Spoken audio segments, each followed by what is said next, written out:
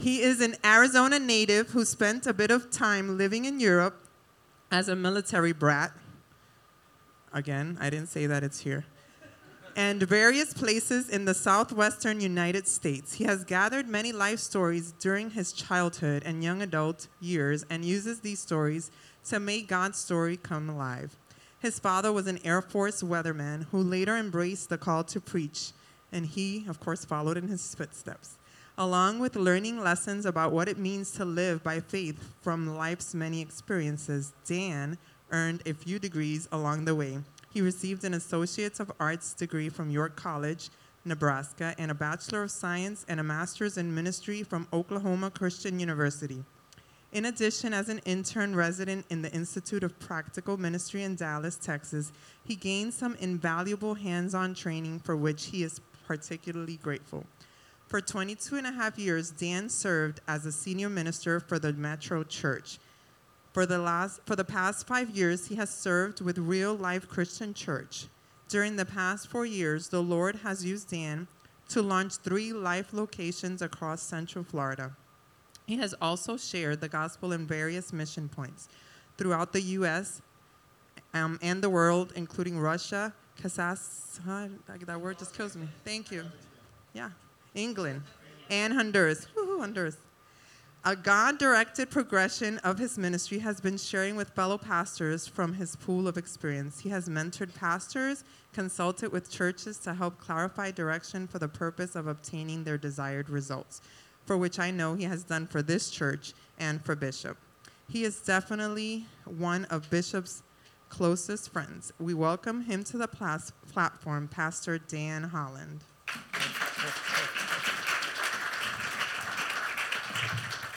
Hello, Core Faith. It's good to be with you today. Everybody doing well? Yes. We're doing good. Great to be with you. Just a word before we launch into this message. And by the way, you'll need to open your phones or Bibles to Romans chapter 8. That's where we're going to be today. Yes, Bishop Jason Quinones and I have been friends for a long time. We're the old guys now. I mean, I'm an old guy, but you're older than you were when we met, right? One of the things as I was thinking about this speaking here today, for which I'm honored, I'm very grateful, is that I respect your pastor, Bishop Jason, so much because he has a genuine love for his wife, and he loves his family, but he also loves the Word of God, and he loves the church. He wants the church to be real. He wants the church to be a place where people can come and hear what is true, and more than that, believe what is true and then live it out. Can I say I'm proud? I didn't really do anything, but I'm just so happy for what God is doing here. You and the other pastors and elders here are just, I'm encouraged by what God is doing. Also, it occurred to me as I was sitting there this morning, we wouldn't know each other if it weren't for Jesus Christ. It's very interesting when you take a step back and look at all the people you know in your life. There are so many relationships in the church that the only reason you have a relationship is because you've been saved by Jesus Christ. You have a relationship in your family because you have the same Savior. And that accounts for so much. So before we read this word, I would like to pray. Father in heaven, I am honored by the opportunity to speak to your people today. I pray, Lord, and ask that this word, the truth from your scripture, will be planted deeply within our hearts. Whether we are someone just investigating the claims of Christ and showed up today, or whether we have been walking with you for 30, 40, or maybe even 50 years, I pray that we would have a renewed sense of the power of the truth that you have written to us here. And I pray it all in the name of Jesus Christ, and all those who agree say, Amen. All right, Romans chapter 8, beginning with verse 31. What then shall we say in response to these things? If God is for us, who can be against us? He who did not spare his own son, but gave him up for us all, how will he not also, along with him, graciously give us all things? And who will bring a charge against those whom God has chosen? It is God who justifies. Who then is the one who condemns? No one. Christ Jesus, who died, and more than that, who was raised to life, is at the right hand of God and is also interceding for us. Who shall separate us from the love of Christ? Shall trouble or hardship or persecution or famine or nakedness or danger or sword? As it is written, for your sake we face death all day long. We are considered as sheep to be slaughtered. No, in all these things we are more than conquerors through him who loved us. For I am convinced that neither death nor life, neither angels nor demons, neither the present nor the future, nor any powers, neither height nor depth, neither anything else in all creation will be able to separate us from the love of God that is in Christ Jesus our Lord. There are 4 words I want you to walk out of here with today. And I want you to be convinced of this truth in your life. And the 4 words are, God is for you. God is for you. And the reason that's so important is because biblically, the way we live is a result of the way we think. And the way we think is a result of what we believe.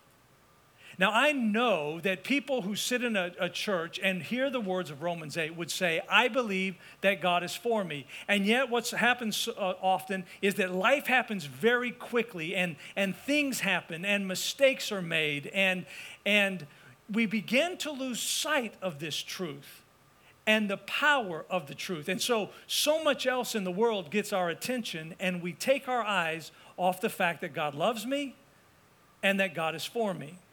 In reading this passage, I was reminded of this painting by Norman Rockwell, and it's called Lift Up Thine Eyes. You see a guy on a ladder, and he's putting up a little sign, and the sign there says, Lift up thine eyes. But notice all the urbanites who are passing in front of this Gothic church that actually it's an actual church in Manhattan. They're walking by, all of their heads are down. They're paying attention to their own concerns and to their own life, when just above them is a message, and the message is, lift up thine eyes.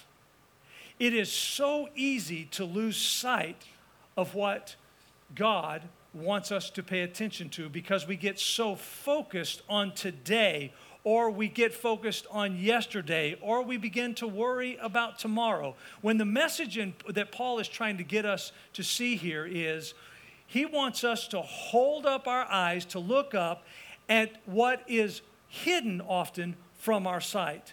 And what happens is, whenever we're walking along through life this way, we can know that the scripture says something. We can know that there's a truth like God is for you, but we begin to focus on problems rather than on the solution.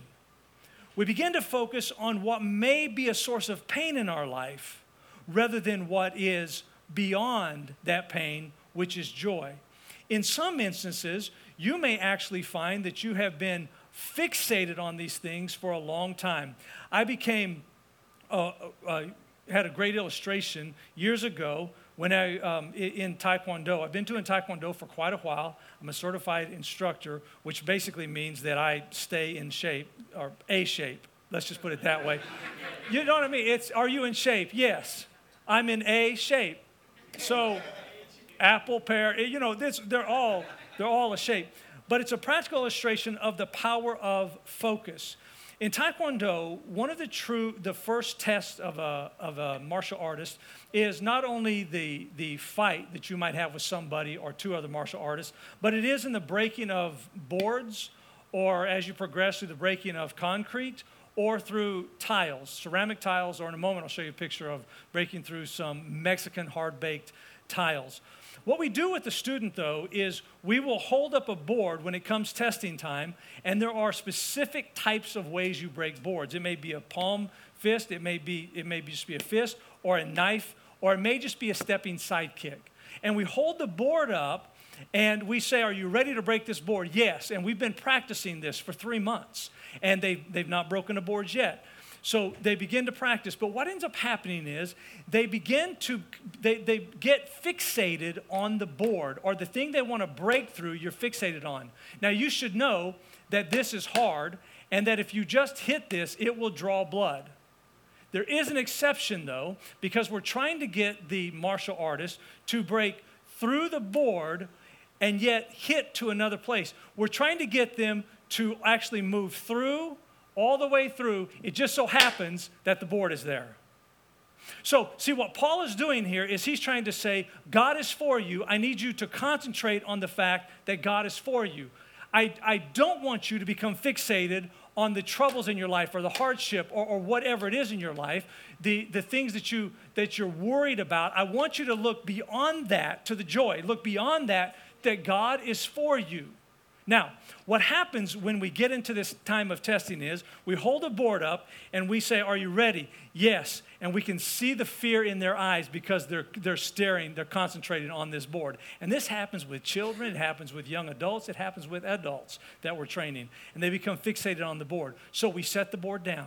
We remove it from their side and we say, listen, let's practice this just a little bit. We hold up our hands as though we're holding the board and we say, I want you to hit, punch, or kick all the way through to my chest, which sounds fun, right? You all would like to have that opportunity right now.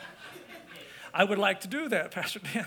And so we hold it up and we say, now, I need you to kick to my chest. And they practice kicking or punching to your chest again and again and again. And we say, now, are you ready? You need to key up, which means you need to yell loud and put all of your force through the object, hit, punch, move to where you want to go. Even though there's an object in the way, you have to move through it. If you don't move through it, if you become fixated on it, it's going to hurt really, really bad. So we say, are you ready? Yes. It's like leaving church when you're excited. I got it. Oh, I got it. And then life hits you. What happens is this. We say, are you ready? Yes. And we say, okay. And what happens is, what they know with their mind and they believe in their heart has now been captured by what they see with their eyes. And so, rather than kicking beyond what they had seen before, now that it's hidden from their sight because there's an obstacle in front of them, they begin to concentrate on the board that's in front of them. Why? Is it because they don't believe the instructor? No, I think it's easier than that. I think it's something much simpler than that. It is this. The board is real. And they don't want to hurt. Breaking a board is a very nice goal. It's a very nice objective. Having breakthrough moments in your life, who doesn't want that? But nobody really wants to hurt. So what the student knows with their mind and believes in their heart is hijacked by what they see with their eyes. That is a powerful lesson in life itself. And you may know that there's more than you may be able to see right now in your life. And yet, sometimes whenever you face physical or relational or financial obstacles, just to name a few, what happens is this. And you lose sight of what Paul is trying to tell you here. What happens is suddenly peace is hidden from your sight. Joy is hidden from your sight. Faith is hidden from your sight. And suddenly, what happens? We begin to focus on that problem rather than on the solution that is beyond that problem. You focus on what may become a source of pain rather than what is beyond that pain. I have known people who have been fixated on the board in their life for years. There are people who can be fixated on that thing.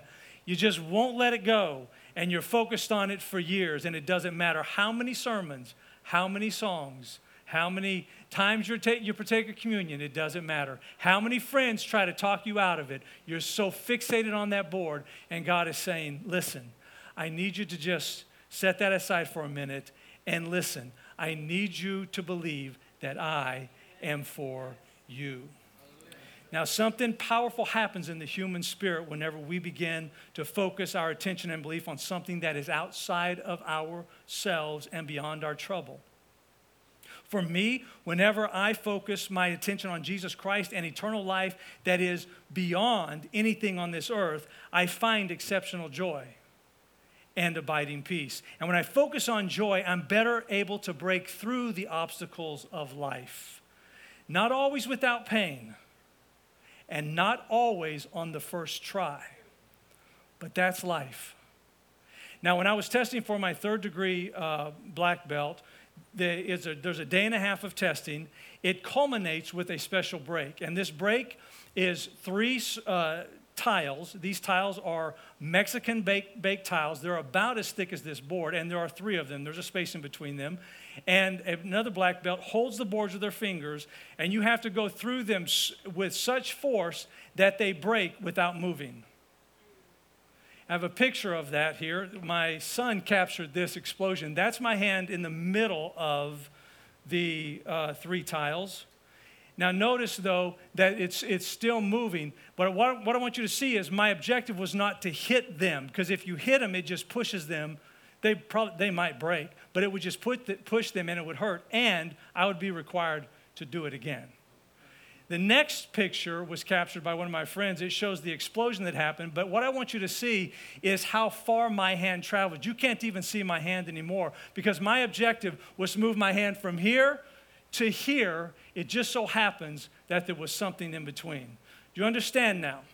The obstacles are not something we ignore. They're real. The pain you feel in your life, the struggle you're having, it's real. But so is what lies beyond. And so to help us concentrate on there, we have Romans chapter 8. Oh, by the way, I came home one day from the dojang and I had a video of me breaking 2 boards with, I had to do a knife chop from here, break a board, just like this, and then come back this way and break the board. It was about this much distance. And I showed that to my wife, and she, like most wives, you know, guys, we are the weekend warriors, right? And she said, wow, that's really something. That's really impressive. And then she said, you know, if anyone breaks in our house in the middle of the night and they happen to have a board, you know, she said,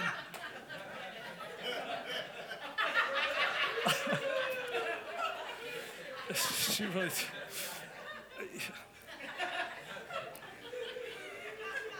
that's correct. So let that be, just be forewarned. Don't come in my house at night with a board. Unless you want that thing broken. All right. So in order to help us concentrate on what is beyond, come back to me. To help us concentrate on what lies beyond this, the obstacles of life and the realities of life, Paul asked 5 rhetorical questions. And these are very, very important. And the first one is verse 31, the first part. He says, what then shall we say in response to these things? What are these things? It's very interesting. He's referring to everything that he's already written in the book of Romans, all the lessons that he has taught. What shall we say in response to these things? And in the chapters 1, 2, 3, 4, 5, 6, 7, all the way through verse 8. So what are we going to say in response to all these things?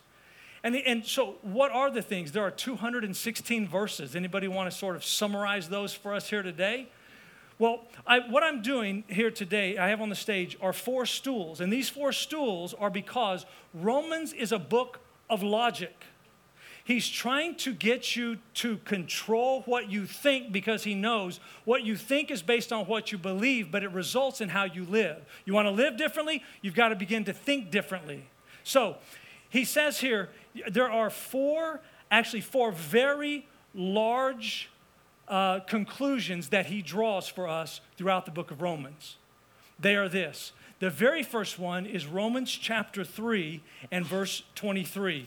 He's preaching along, and he's talking about the sinfulness of man and the righteousness of God. And he comes to chapter 3 and verse 23, and he says, for all have sinned and fall short of the glory of God, and all are justified freely by his grace through the redemption that came by Jesus Christ.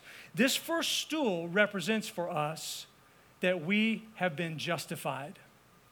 It's you are justified. This is the first conclusion. The second conclusion he comes to is in chapter 5 and verse 1.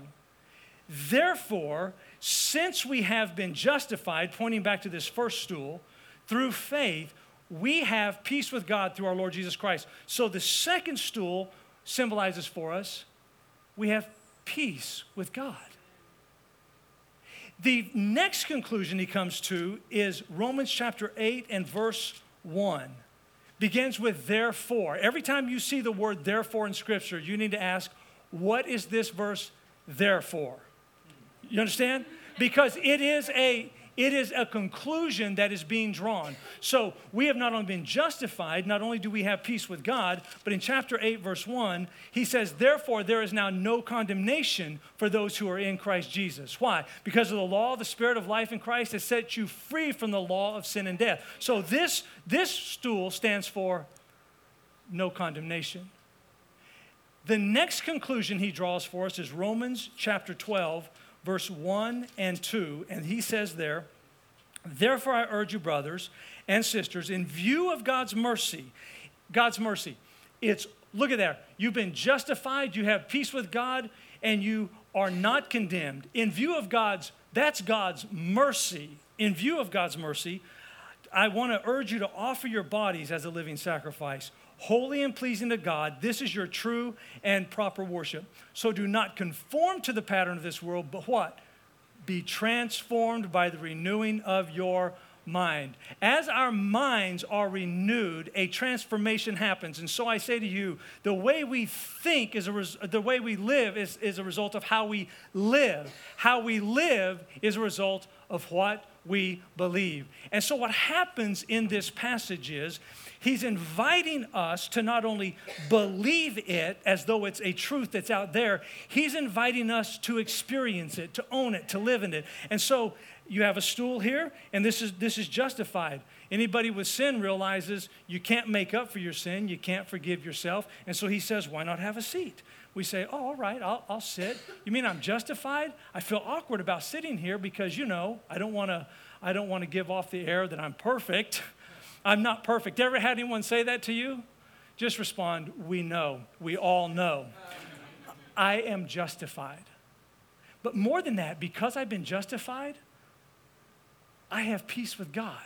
And I can sit here and I can say I'm at peace with God. Not because I've done everything just right or because God has made it so that I'm not at war with him.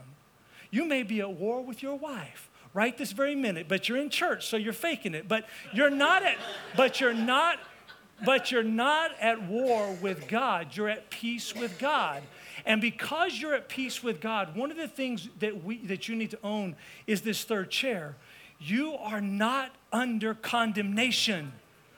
Condemnation is from yourself. It's from others. But when you are in Christ, you are not condemned. For everybody in Christ Jesus is not condemned. See? Then he says, in view of God's mercy, what's our response supposed to be? It is supposed to be that I am going to be transformed because my mind is transformed. God says, I'm not asking you to earn my love. I'm asking you to believe that I love you and that I am for you. I'm not asking you to move to me so that I somehow am impressed and say, well, come to me. You've impressed me now. I'm asking you to believe I already love you and to live your life in that sort of relationship. So the first question he asks here is, first question is, what then shall we say in response to all these things? And these stools are representing those things. The second question he asks is, if God is for you, who can be against you? It's a great question because it helps you to see beyond your circumstances. It helps you to see just beyond anything what's coming against you right now? Let me just ask that. What's got you down? Is it doubt? Or is it disappointment? Is it loss? Is it death? Would it help you to know that God is for you? And are you facing financial heartache? Are you facing regret or frustration of some kind? Would it change anything about tomorrow just to know that God is for you? God is not against you. It's not you against God. It's you and God against whatever it is in front of you. And if God's got your back, then why would you worry? Why would you be afraid? Regardless how hard it seems for you to believe this, God is for you. And the best example of this is Jesus Christ. Hebrews chapter 12 and verse 2. Let us fix our eyes on Jesus, who is the author and perfecter of our faith, who for the joy set before him endured the shame and the scorn of the cross. We ask, well, how did Jesus make it through the cross? If this board represents the barrier, how did Jesus make it through? And somebody says, well, it's because he's God. That's how he made it through.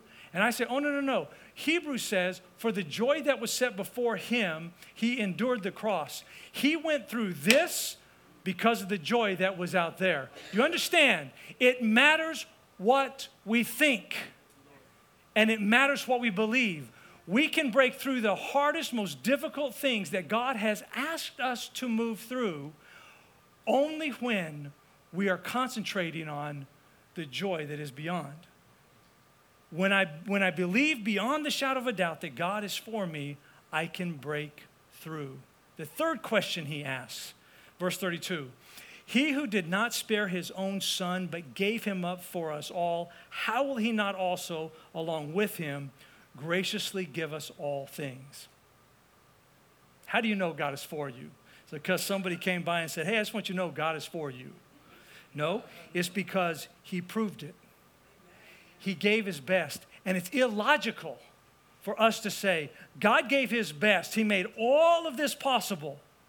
But then we live our life concentrating on this little thing. Well, but I'm worried about this. And well, but I don't know if God's going to come through on that. Paul wants you to know that God went all the way and gave his very best. He gave it all. Why would he hold anything back from you? If he said, I gave it all, why not concentrate on that rather than our circumstances, the trouble, heartache, or disappointment? Why would we choose to concentrate on something so small when we have all of the mercy of God in view? You see how this changes everything. It changes the way I do marriage. It changes the way I do family. It changes the way I do my finances. It changes the way I am at work. It changes everything. Why? Because it's true and God loves you. You know, God didn't hold out on you. He just didn't hold out. Rather, he gave him up for us all, the supreme act of love. And for us indicates that Jesus Christ literally stood in our place. Jesus is saying, I did this for you. I really do love you. God said, I gave Jesus to prove to you that I love you, to demonstrate that I love you, and I want you to know that I am for you. The fourth question that he asks is in verse 33 and 34. He says, so who will bring a charge against those whom God has chosen? That's a great question, because especially for people who are used to feeling guilty. People can be made to feel guilty so easily. Well, I should have done that, or I shouldn't have done that. And he says, he just says, fourth question, who's going to bring a charge against those whom God has chosen? It's God who justifies. That's chair number one. Who then is the one who condemns? Nobody. Christ Jesus, who died, more than that, who was raised to life, is at the right hand of God and is also interceding for us. Y'all know that the devil's the accuser, right? Now, as a believer, you might be concerned about your sins, honestly, and wonder whether in the end they're going to overcome you. I know I've been forgiven, but what if God happens to, have a video of me doing A, B, or C? The Bible teaches, though, that the devil's a liar, and when he speaks, he's just speaking his native tongue. The very name Satan, y'all know this, means accuser, according to Zechariah. The devil reminds you that you have sinned.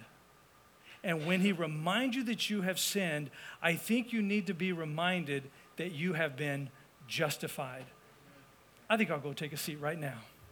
Why? Because he's telling me I've sinned. I'm justified. the devil says, yeah, but you know God's not happy with you. You say, nope, nope, nope, nope, nope, nope, nope. I'm at peace with God. God and I are good. We're tight. It's okay. I've been forgiven. In fact, Jesus is at his right hand interceding for me all the time. Something goes wrong, Jesus just leans over to the Lord and he said, I got that. I got that.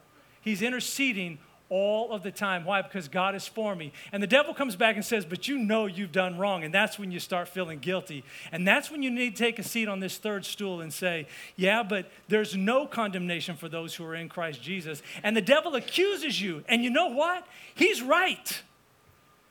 You have sinned. He's right, and that's where the problem comes. But what the truth here is, when the devil reminds you of your past, remind the devil of his future and say to him, I am not under condemnation because I am in Jesus Christ. We choose to believe that we are living in condemnation, or we choose to believe what the Scripture is trying to teach us right here, that God is for you. And that is why we can be transformed. Why? Because our minds are being renewed. The battle is not out there. The battle is in here and here.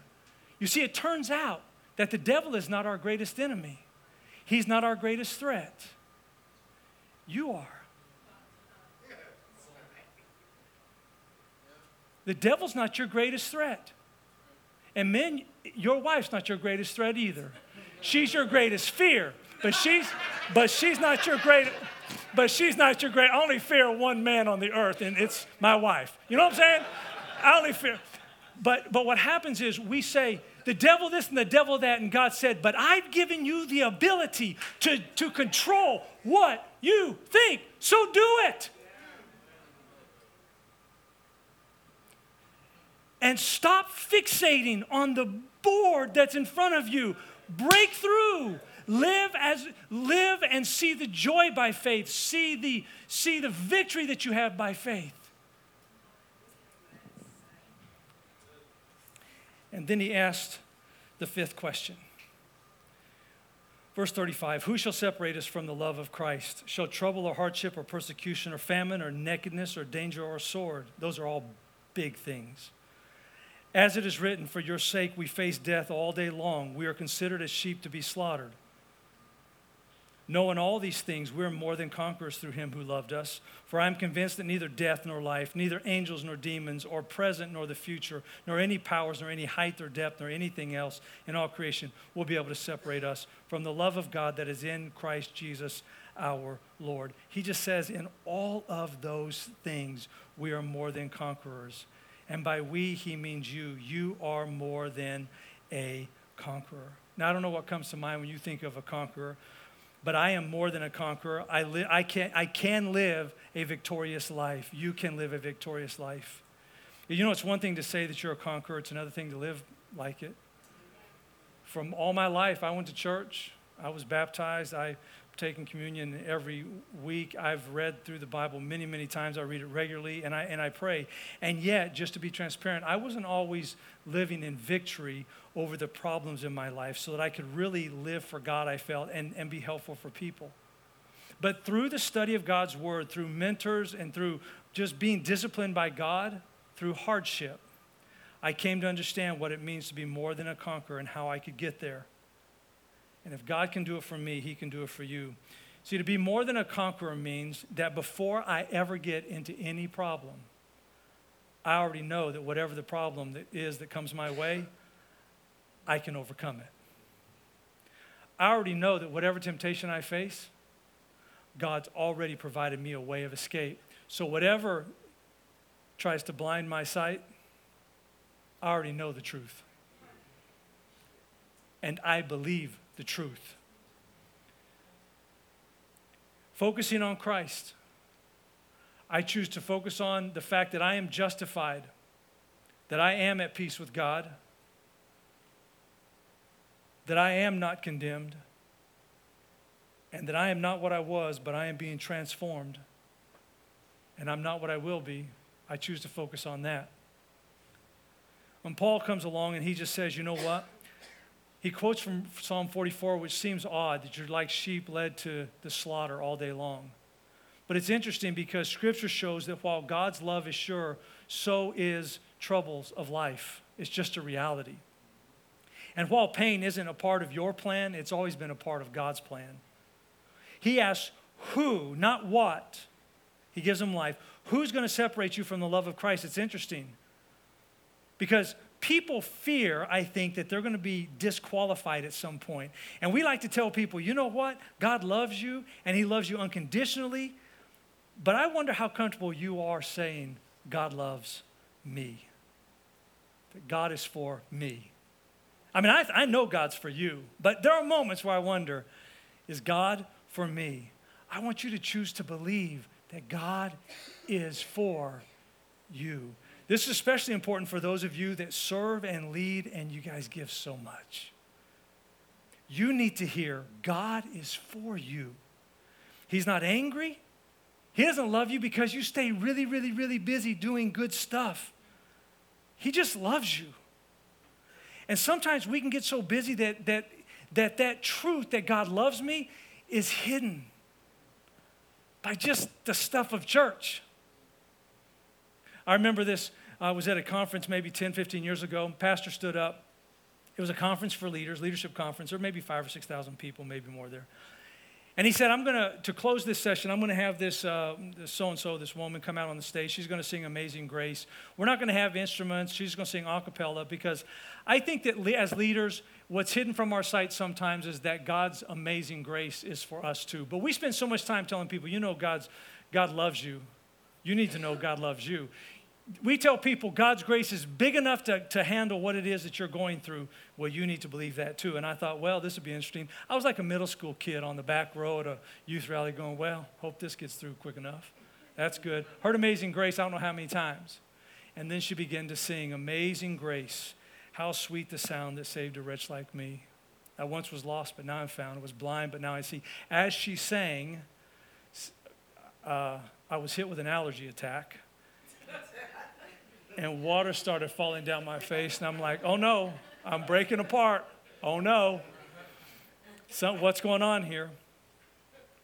But in that moment, I was reminded about the sheer size, the bigness, the magnitude of the grace of God. And I was reminded in that moment as my face was saturated and tears dripped onto my shirt that God loves me. And that I could give up trying to impress him. And I know it sounds almost like pretend, and I understand that if you say, yeah, I know God loves me, but you know, we're like a referee out on a football field, and we throw a flag on the play, and we say, yeah, but you don't understand, I am suffering so much. To which I would reply, I've been there and I will be there again, but listen, as the scripture teaches, endure hardship as discipline. God is treating you as his son and daughter. Trust him. Yeah, but you don't understand. It's these people did this and they did that. God, no. God's disciplining you. That's how much he loves you. And then I got to play in the game. Yeah, but Lord, I may have caused that and I may have done that. No. God is disciplining you through that hardship. It doesn't matter if somebody drove off the cliff or you turned the car and drove off the cliff yourself. God will use that hardship to bring discipline into your life. And we throw another flag. I'm just not sure that God can forgive my sin. And the scripture says, I want to remind you that I have cast your sin as far as the east is from the west. I have buried it in the deepest ocean. The problem is that some of us, knowing that God has buried that sin, we can't let it go, and we go fishing for it. We're like, yeah, but I don't know. And sometimes the issue is that we're just paying the consequences of that sin. So another person throws a flag and says, but there's just so much happening in my life, to which I want to say, oh, dear child, God is working all things together for good. And I don't have an answer for every little detail that's going on in your life, but I know God is good. And I know God is for you. We tend to think of God's love, I think, as conditional, but that's not the message of the Bible. We tend to think that unless I do, you fill in the blank, then God's not going to love me. Or God loves me except when I do this, or until I do that. And yes, I said before, there are consequences for your decisions, and yet God loves you. In our world, we're very used to conditional love. We're used to, I'll love you if. I'll love you when, or I'll love you until. But it's hard not to apply that mentality to your relationship to God, isn't it? Because you tend to think the better you are, the more God loves you. It's just wrong. Because God's love is radically different than the love you've come to know. God's love cannot be earned, and it cannot be returned. As it turns out, God is for you because he loves you. It's just true. But the power of that truth is in whether or not you believe it. There are the three words where Paul writes, I am convinced. Those three words make all the difference. If you remove those three words from the passage, it's still true. It would read, for nothing will be able to separate us from the love of God that is in Christ Jesus our Lord. However, it just won't be true for you. And if you change the pronoun from I am convinced to he is convinced or she is convinced, or my dad is convinced, or my mom is convinced, or my friend is convinced, or my husband or wife is convinced, it will still be true. It just won't be true for you.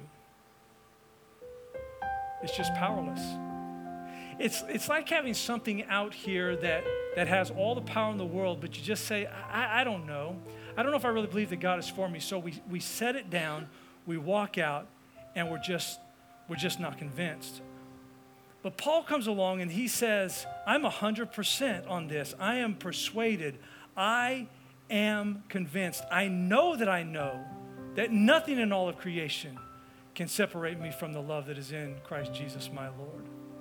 And it's almost as if across time, he's inviting us to take a seat. And it's interesting as followers of Christ because we can find ourselves at various points in life really needing to sit down somewhere. Sometimes we're overwhelmed with our sense of indebtedness to God. And the Lord says, let me invite you to sit on this first stool and remind you that you're justified. Just have a seat. You've been following me a long, long time. Why don't you have a seat? Take a load off. And sometimes he says, why are you fighting me so much? Why all the angst? Why don't you go sit on the chair that reminds you, sit on that stool and be reminded that you're at peace with me? I think I will. Just have a seat. Just enjoy it. You mean it's okay just to sit down, take the weight off, not work so hard to earn your love? Yeah, have a seat. Whew. You know when you've been standing all day, working hard, and you take a seat? It's nice. It's even nicer when you sit and realize you're at peace with God. You can give up the fight.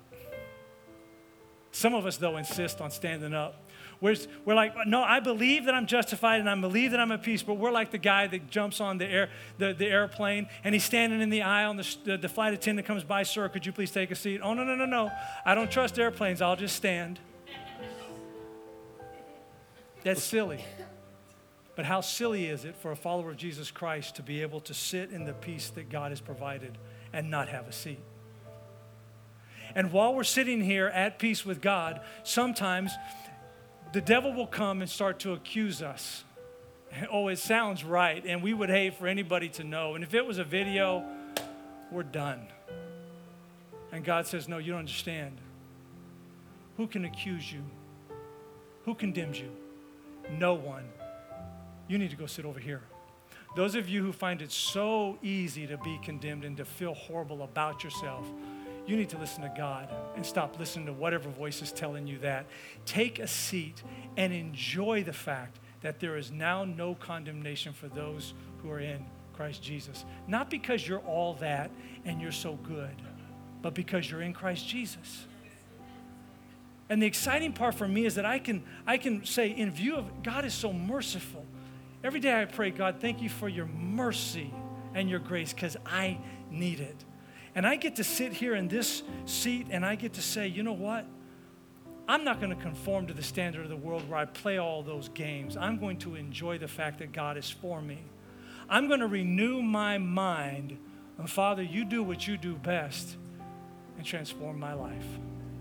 Now, I wonder, there's a part of me that wishes we could just take a moment and just have people come and sit on whatever stool you think you need to come sit on. But that would take way too much time. And it'd be way too telling. You can certainly walk out of here today without being personally convinced, but I just think that's not a good plan. If you've never responded to Christ's love, I just want you to know that God is for you. And he's going to continue to call you to himself. And he wants you to know, I've already given my best for you. But you have to be convinced of this for it to have power in your life. If you are saved, then today, as a child of God, live secure that nothing in the universe can separate you from the love of God. Live secure in that and enjoy your life in Christ Jesus. When hardships and heartaches show up, and they're going to, fix your focus on what you know is true. God is for you, and there's joy just beyond. So concentrate about that, because how you think as a result is going to cause how you live to be for Christ or against him. So how we live is a result of how we think, and how we think is a result of what we believe. Let me pray. Our Father in heaven, thank you for your grace, your mercy, and your love. Thank you for core faith. And my prayer is that each man, woman, and child in this room would believe and be convinced personally, and that this will have power not only for today in our lives, but for every day of our life. In the name of Jesus, I pray, and all those who agree say, amen, amen.